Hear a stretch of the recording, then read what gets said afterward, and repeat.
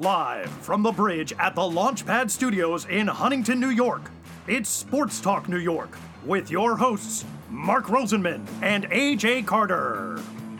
Sports Talk New York is sponsored in part by Cardboard Memories, Clearview, Long Island, the law firm of Decolator, Cohen, and DePrisco, the Phoenix Tube Company, PIMS Incorporated, fueling brand performance for 30 years, Prince Associates for all your insurance needs, and Soho Table Hockey. Here are your hosts, Mark and AJ. Join us now is a left-handed pitcher whose professional career lasted for 4 seasons, 1962 to 1965, including major league stints with the 1963 and 1964 New York Mets. He was born in Yonkers, New York, was initially signed by the New York Yankees, where he had a 14-7 record for the 1962 Fort Lauderdale Yankees for the Class D Florida State League, striking out 196 batters in 169 innings with a 2.61 earned run average. He was selected by the Mets in the first-year player draft after that season and spent 1963 with the AAA Buffalo Bisons. He made his New York Mets debut on Thursday, September 5th, in a 9-0 loss to the St. Louis Cardinals at Busch Stadium, relieving Roger Craig in the 6th inning. He made the team out of spring training in 1964, appeared in 2 more games, and then went 21,296 days before his next appearance on the mound for the New York Mets. It is a thrill to welcome the man who provided some of the best moments from this past weekend's Old Timers Day, Steve Dillon, to Sports Talk New York. Welcome, Steve. Thank you very much. Thank you. Our pleasure. And before we get to Old Timers Day, let's talk a little bit about your career. You went to Cardinal Hayes High School in the Bronx, and as we mentioned, you were signed by the New York Yankees. Who was the scout that signed you, and what was it like to be signed by your hometown team? Well, I went to, as you say, I went to school in the Bronx, right next to Yankee Stadium. In my junior year of high school, after one of the games, I pitched a one-hitter. My coach tells me that there's scouts in the stands, so that what started this whole thing. I felt like maybe I had a chance to play professional baseball. And in my senior year, I had a very good year, senior year at Cardinal Hayes, and I tried out at the end of my senior year. I tried out for what team called the Yankee Rookies. It was all amateur ball players out of high school, and what they did was we went around all upstate New York playing all the all-star teams up there, and we played approximately 60 games. I believe I won 8 or 10 games with the team, and at the end of the season, Art Deedy was a scout for the New York Yankees. I went to him because I had other scouts approaching me on what kind of a contract and wanted to talk to me. So I was asking his advice on what to do, and he said, "Have you signed with anyone?" I said, "No, I haven't." He said, "Well, we'll be up at your house tonight." So they came up to my house, and that's how I signed with the Yankees, and it was a dream come true. I had to convince my mother, because I had a scholarship to go to Fairleigh Dickinson in Jersey, and I had to convince my mother that this would be a one-time deal for me. I may never get a chance to play professional baseball, and she agreed with it, and that was to launch my career playing with the Yankees and then on with the Mets. So you go straight to the Florida State League to play for Fort Lauderdale Yankees, as we mentioned, under player-manager Bob Bauer. What do you remember about your first few days as a professional baseball player and what it was like? Well, just spring training actually was my beginnings of getting used to playing, major league, professional baseball. Because going from high school to signing a contract, it was really a higher level because now you're playing with all of the best. So when I was picked to go to Fort Lauderdale and Bob Bauer, it's amazing that you brought that because I could not remember his name. I knew it was Bob, but I couldn't get the last name. Anyway, Bob was also a player manager because he caught me in my first game. I played against the Sarasota White Sox, I believe that was, and I won the game. I think the game was 1-0 or something. It was 2-1, something very close. And I have that ball. I have that ball in my collection as the first win as a professional ball player. And Bob caught me. Bob was a wonderful teacher, and that I learned from his experience and the other coaches and the players around me. It was the beginning of what I thought would never happen. And it's interesting you mentioned the players around you. That team had some pretty good young talent. 17-year-old Mike Ferraro, an 18-year-old Roy White, a 19-year-old Mike Hegan. The league also had tons of good players such as Bert Campaneris, Jimmy Wynn, and Fergie Jenkins. You are without a doubt the ace of that team, like we mentioned, going 14-7. Who was either the coach or the player or a manager who had the greatest impact on you during that season in the minors? Well, you mentioned him. You already talked about him. Mike Hegan. His father, Jim Hegan, played with the New York Yankees. So I kind of gathered around him because I'm sure I was thinking that his father had instilled in him, all of the fundamentals of baseball. And he was at the first year level. He was higher than most of us because he had that background with his father.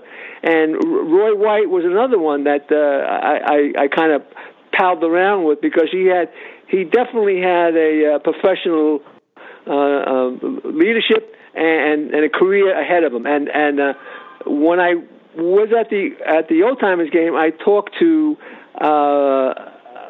what's the manager for the I can't remember his name. Willie Randolph or Joe Torre? Willie Randolph, thank you. Yeah, I spoke with Willie Randolph, and he was a good friend of Roy White, and it was like going back in time, talking with Willie about the Yankees, because I don't think he knew that I signed with the Yankees. But anyway, Roy White, Mike Hegan, Mike Ferraro was a roommate with me down in Florida, and I kept in touch with him for a while when he became a Yankee coach also. I saw him in Yankee Stadium. So the 1962 Major League New York Yankees were en route to the World Championship. Their pitching staff featured Whitey Ford, Ralph Terry, and Bill Stanford as their starting pitchers. You take a look at the season you were having. Was there ever any talk of you maybe being sent up to the big club at any point during that season? And not to me. No, not to me. I never even thought about it. I knew that when I finished my 62 season, I had 14 wins, and we won the Florida State Championship. And I went home and I said, "Wow, I was on my way to maybe playing, that was D ball, maybe playing C or A ball, going up at the level." But when I was informed by the New York Mets that I was no longer a New York Yankee, I was kind of downhearted about it because I felt that I had a good year and I had a possibility of playing higher. But like you said at the beginning, they had a pitching staff that I don't know if I would have been able to break into that. So I think going with the Mets made my career a little bit longer with the Mets because I had a chance to pitch in the major leagues sooner than I would have with the Yankees. Absolutely. So the Mets do take you in that first-year player draft a few days before Thanksgiving. You have a pretty good spring training in 1963. Your last start of spring training actually was a televised game against the Baltimore Orioles. What do you remember about that first spring training camp under the legendary Casey Stengel? Well, that particular game, I got a hit. Casey let me hit in the game. It was a last spring training game. It was up in Baltimore, and I was sky high because I was on my way back to New York, and they stopped along the way and played in Baltimore the Sunday prior to hitting into Shea Stadium the next day. I think opening day was either Tuesday of that week, but in that game, as I said, Casey put me in. I don't know what made him decide. Let him hit. I hit, and I hit up shortstop between second and short. And it was like he said, and of course he took the credit for making that decision to allow me to hit, even though I was a pitcher at that time. Pitchers were hitting, so that was most memorable. And then getting on the plane, flying into New York, where I lived, it was just phenomenal. You report to AAA, the Buffalo Bisons, playing for Kirby Farrell with a really eclectic roster. It's mixed with young players like yourself, Eddie Kranepool, Al Moran, Chris Cannizzaro, and as well as old veterans trying to get back to the bigs like Joe Christopher, Pumpsy Green, and Marv Throneberry. What were the major differences that you saw between the year you played in the Yankees organization to the year playing under the brand spanking new New York Mets organization? Yeah, with the people that you mentioned, it was a wide variety. I was not, my first year with the Yankees, I was playing with people my level of competition and skill factors and age. When I went to the Mets, Marv Throneberry, Chris Cannizzaro, Joe Pignatano, they were all in their prime, going up and up in age, and there was just so much that I could learn just by watching them. Duke Hodges, Gil Hodges, I mean, he was at spring training, and listening to him talk, it helped me understand what it takes to get to the higher level. So it was a big jump from playing with people my age compared to the people of they were established and they were put together so that the Mets would have a decent team to put on the field to get the people to come and watch. So interestingly enough, 6 Bisons are recalled at the same time in September. All 6 play right away in a game in St. Louis. What do you remember about the day you got called up to the majors? Again, it was outstanding for me. I mean, I was hoping to get back to the playing in the beginning of the year and being called back and going to St. Louis. I wasn't on a big league journey. At the end of the year, I usually playing in AAA or A ball. It just ended my season, but I had an extension on it. On my playing that year, and it was a great experience. So you get called into that game in the bottom of the 7th inning to face the 4, 5, and 6 batters in the lineup. The cleanup hitter at that point is a 6-time All-Star in Ken Boyer. Do you remember that moment at all? Because obviously, Ken Boyer is a big name, and you're just the first major league game. Do you remember that moment? I don't. I know I was in the game, but I could not tell you if I got Boyer out, if he hit a home run, or if I walked him. I don't remember. I remember other games, like the first night game at Shea. I remember that, but this game I don't remember. Interesting. So the following season, you make the Mets' 28-man roster out of spring training. In 1964, you throw an inning of relief on April 24th at Pittsburgh, Forbes Field, before being called into the first game played under the lights at Shea Stadium. That's Wednesday, May 6th. You come in the 8th, and you get the Reds out in order in the 8th inning. 9th inning, you give up a leadoff home run to Vada Pinson that actually hit the right center field scoreboard. Do you remember what Casey Stengel had to say to you when you came back into the dugout and your reaction to it? Yeah, I certainly do, because that's one of my stories that I tell if I go to speaking engagements or something or anything, talking about Casey Stengel.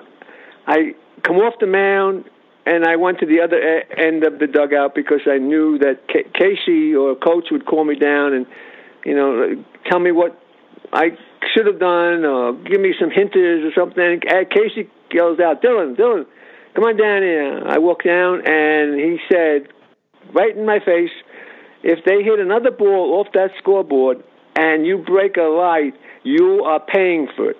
And the guys around him just let up with a laughter. And I knew at that point that he was just trying to calm me down. It's okay, because I was quite upset that that happened at the first night game, and I had to go home and face all of my family and friends, so he really calmed me down. It's going to happen. It's Major League Baseball, and you're pitching against Major League players. So you take a look at your career, 4 2/3 innings, but you take a look at the hitters that you faced in that 4 2/3 innings. Ken Boyer, Curt Flood, Tim McCarver, Roberto Clemente, Don Clendenin, Pete Rose, Vada Pinson, and Frank Robinson. That's 8 pretty good hitters in those 4 2/3 innings. What is your most memorable moment, of your career in the majors? I think what we just mentioned about Frank Robinson and Pete Rose. At the time it wasn't. It was. I know Frank Robinson was an All-Star MVP in both leagues. So but as time went on, looking back at getting Pete Rose out and him and Frank Robinson out, I think those were the highlights of my short career. At a later date, those 2 batters that I pitched to. So you go back to the minors in '65, and you had pretty good numbers. You were 6-3 in 22 games. Yet at the end of that year, you leave baseball. What went into that decision, and how difficult of a decision was it for you? Well, I felt that with the limited amount of opportunities and teams, players at the time, that I would not get a chance again, because I was being I went to Auburn, I went to Williamsport, and there were low classifications.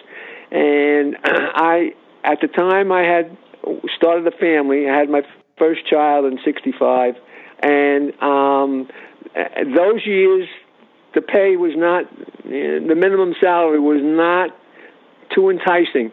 I believe it was $9,000 a year. So that meant, the amount of money that I made playing ball would be gone in expenses for living expenses away from New York. So that I had to take into account, and I could not get the Mets to agree to give me a higher contract or even a raise, raise in salary. It was a big decision. I played. I did my best I could. The Mets were looking for stars like Jerry Koosman, Tommy Seaver. These guys were the ones that were going past me. I played with the Seaver. I played with Cleon Jones, Bud Harrison, Ron Swoboda. I played with all these professional ball players, and I felt that, okay, they're making the jump, and I have to make a decision here. So that's what, I felt that was a good time for me to go. After leaving baseball, you worked as a salesman for a while before joining the New York City Police Department. We spent the next 21 years before going to private security. Over the years, how many people knew about your baseball career? How often did you speak about it with other people? Well, as I got older, it became more prevalent, by my work, my bosses. Because when I was with the police department, I did play with the Police Benevolent Association for a couple of years because I still had it in my system. And when they found out that I had pitched in pro baseball, they said, "Come on out, you know everything. Maybe you can help the guys that haven't played pro ball, that love playing baseball." I did it for a couple of years, and then it became a second job. I would have to play the game and do my shift in the police department. So I kind of got away from that. So because I played with the PBA for 3 years, the word spread, and it got to my precinct because I was in the same precinct for the 21 years. And we had softball teams, and I played on a softball team. So it just was people knew about it, but I didn't have many questions about it. And then the 21 years passed, and I went on to private security. And on my resumes, I would say I played professional baseball for 4 or 5 years, and that would be like a point in time where they would introduced me. Oh yeah, he played with and that's when it began. So it started to come out more and more as the years went on and on. And that's how my son was interviewed. He was on the police department also, and he had mentioned to the Daily News reporter that my father played with the Mets, played with pro ball, and because of that, I was. They wrote an article, and it got back to the owners and management from the Mets. And when they opened up Citi Field in 2008, they asked me to come back and throw out a first pitch, and that's what's I became an alumni from the Mets, and from then on it exploded, and and because of the old timers game that we just had, it's out of sight now. Yeah, absolutely. So like we mentioned in the open, it was 57 years since you last wore a Mets uniform and pitched until last weekend. Walk us through the process of when you first got the call from Jay Horowitz to be part of Old Timers Day and the entire weekend and finally stepping onto that Citi Field mound. Yeah. Well, I got the call from Jay in March.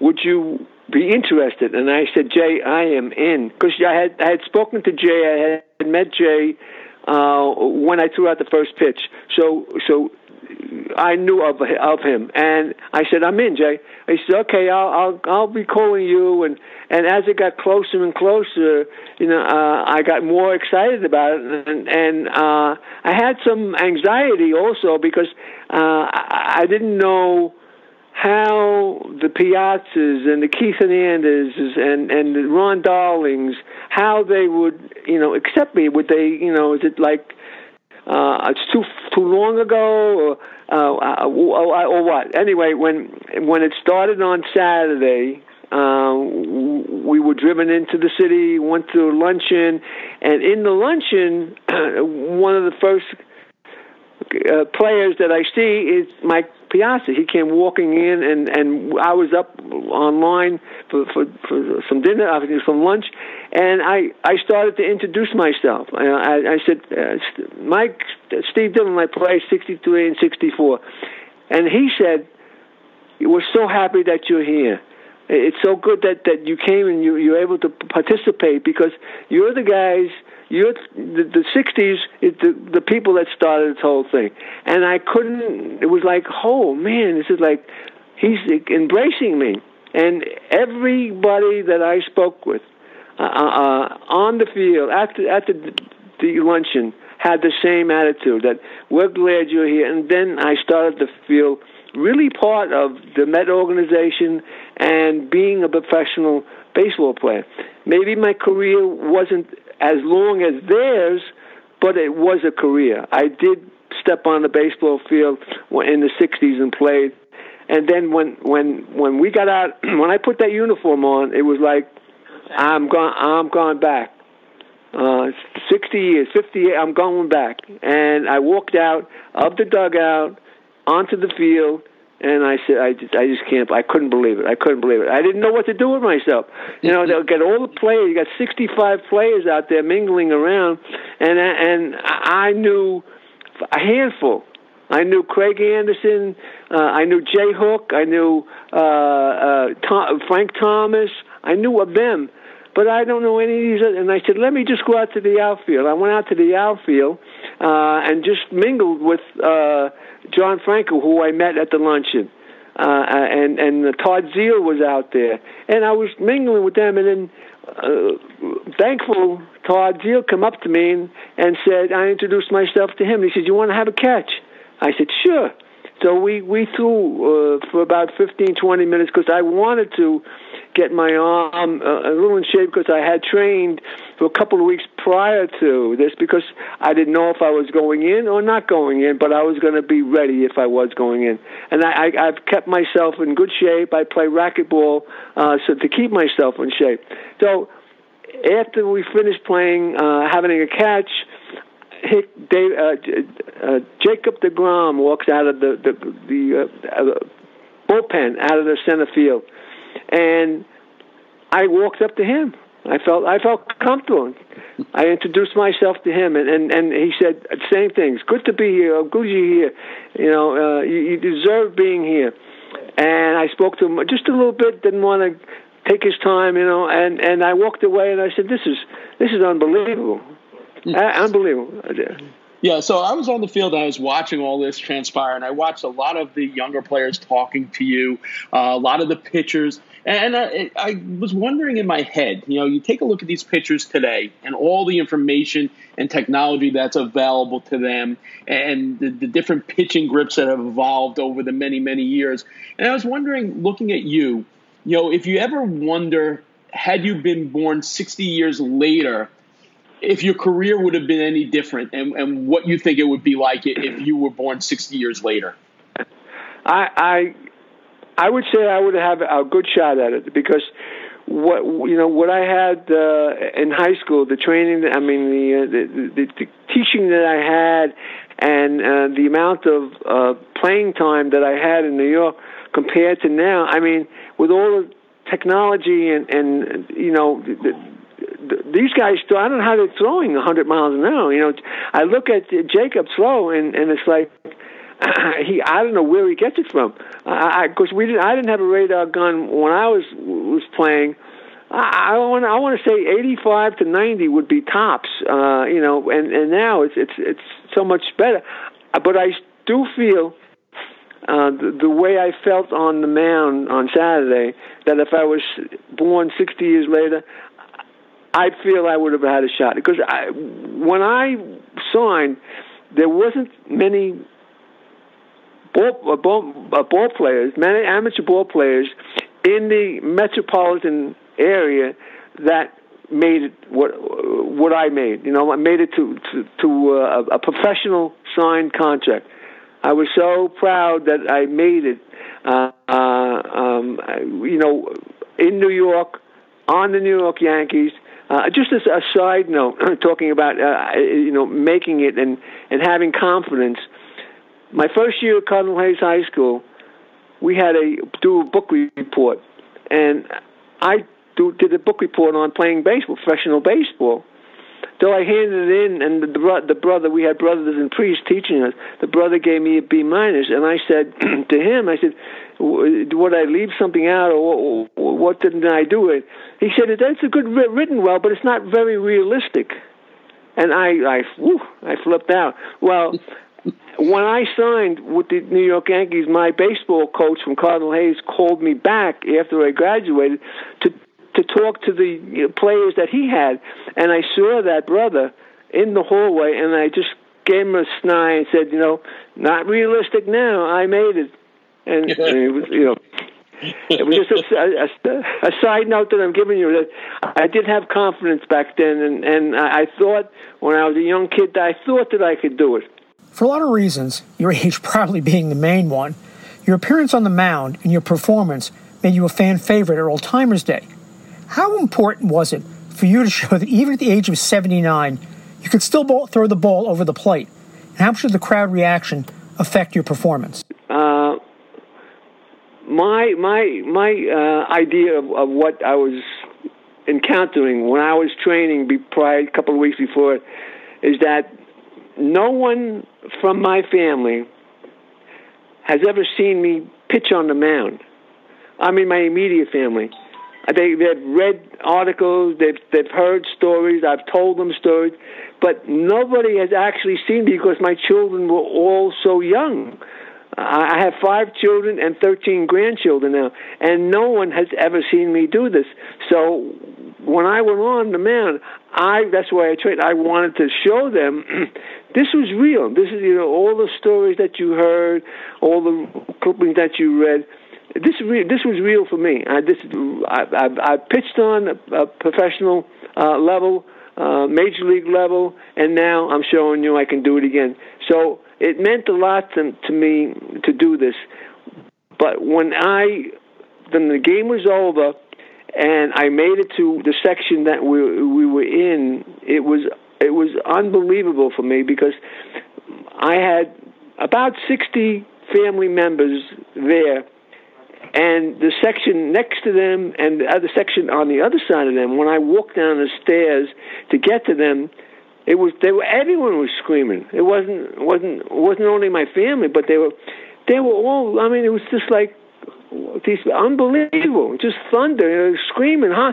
And I said, you know what? I guess I did good.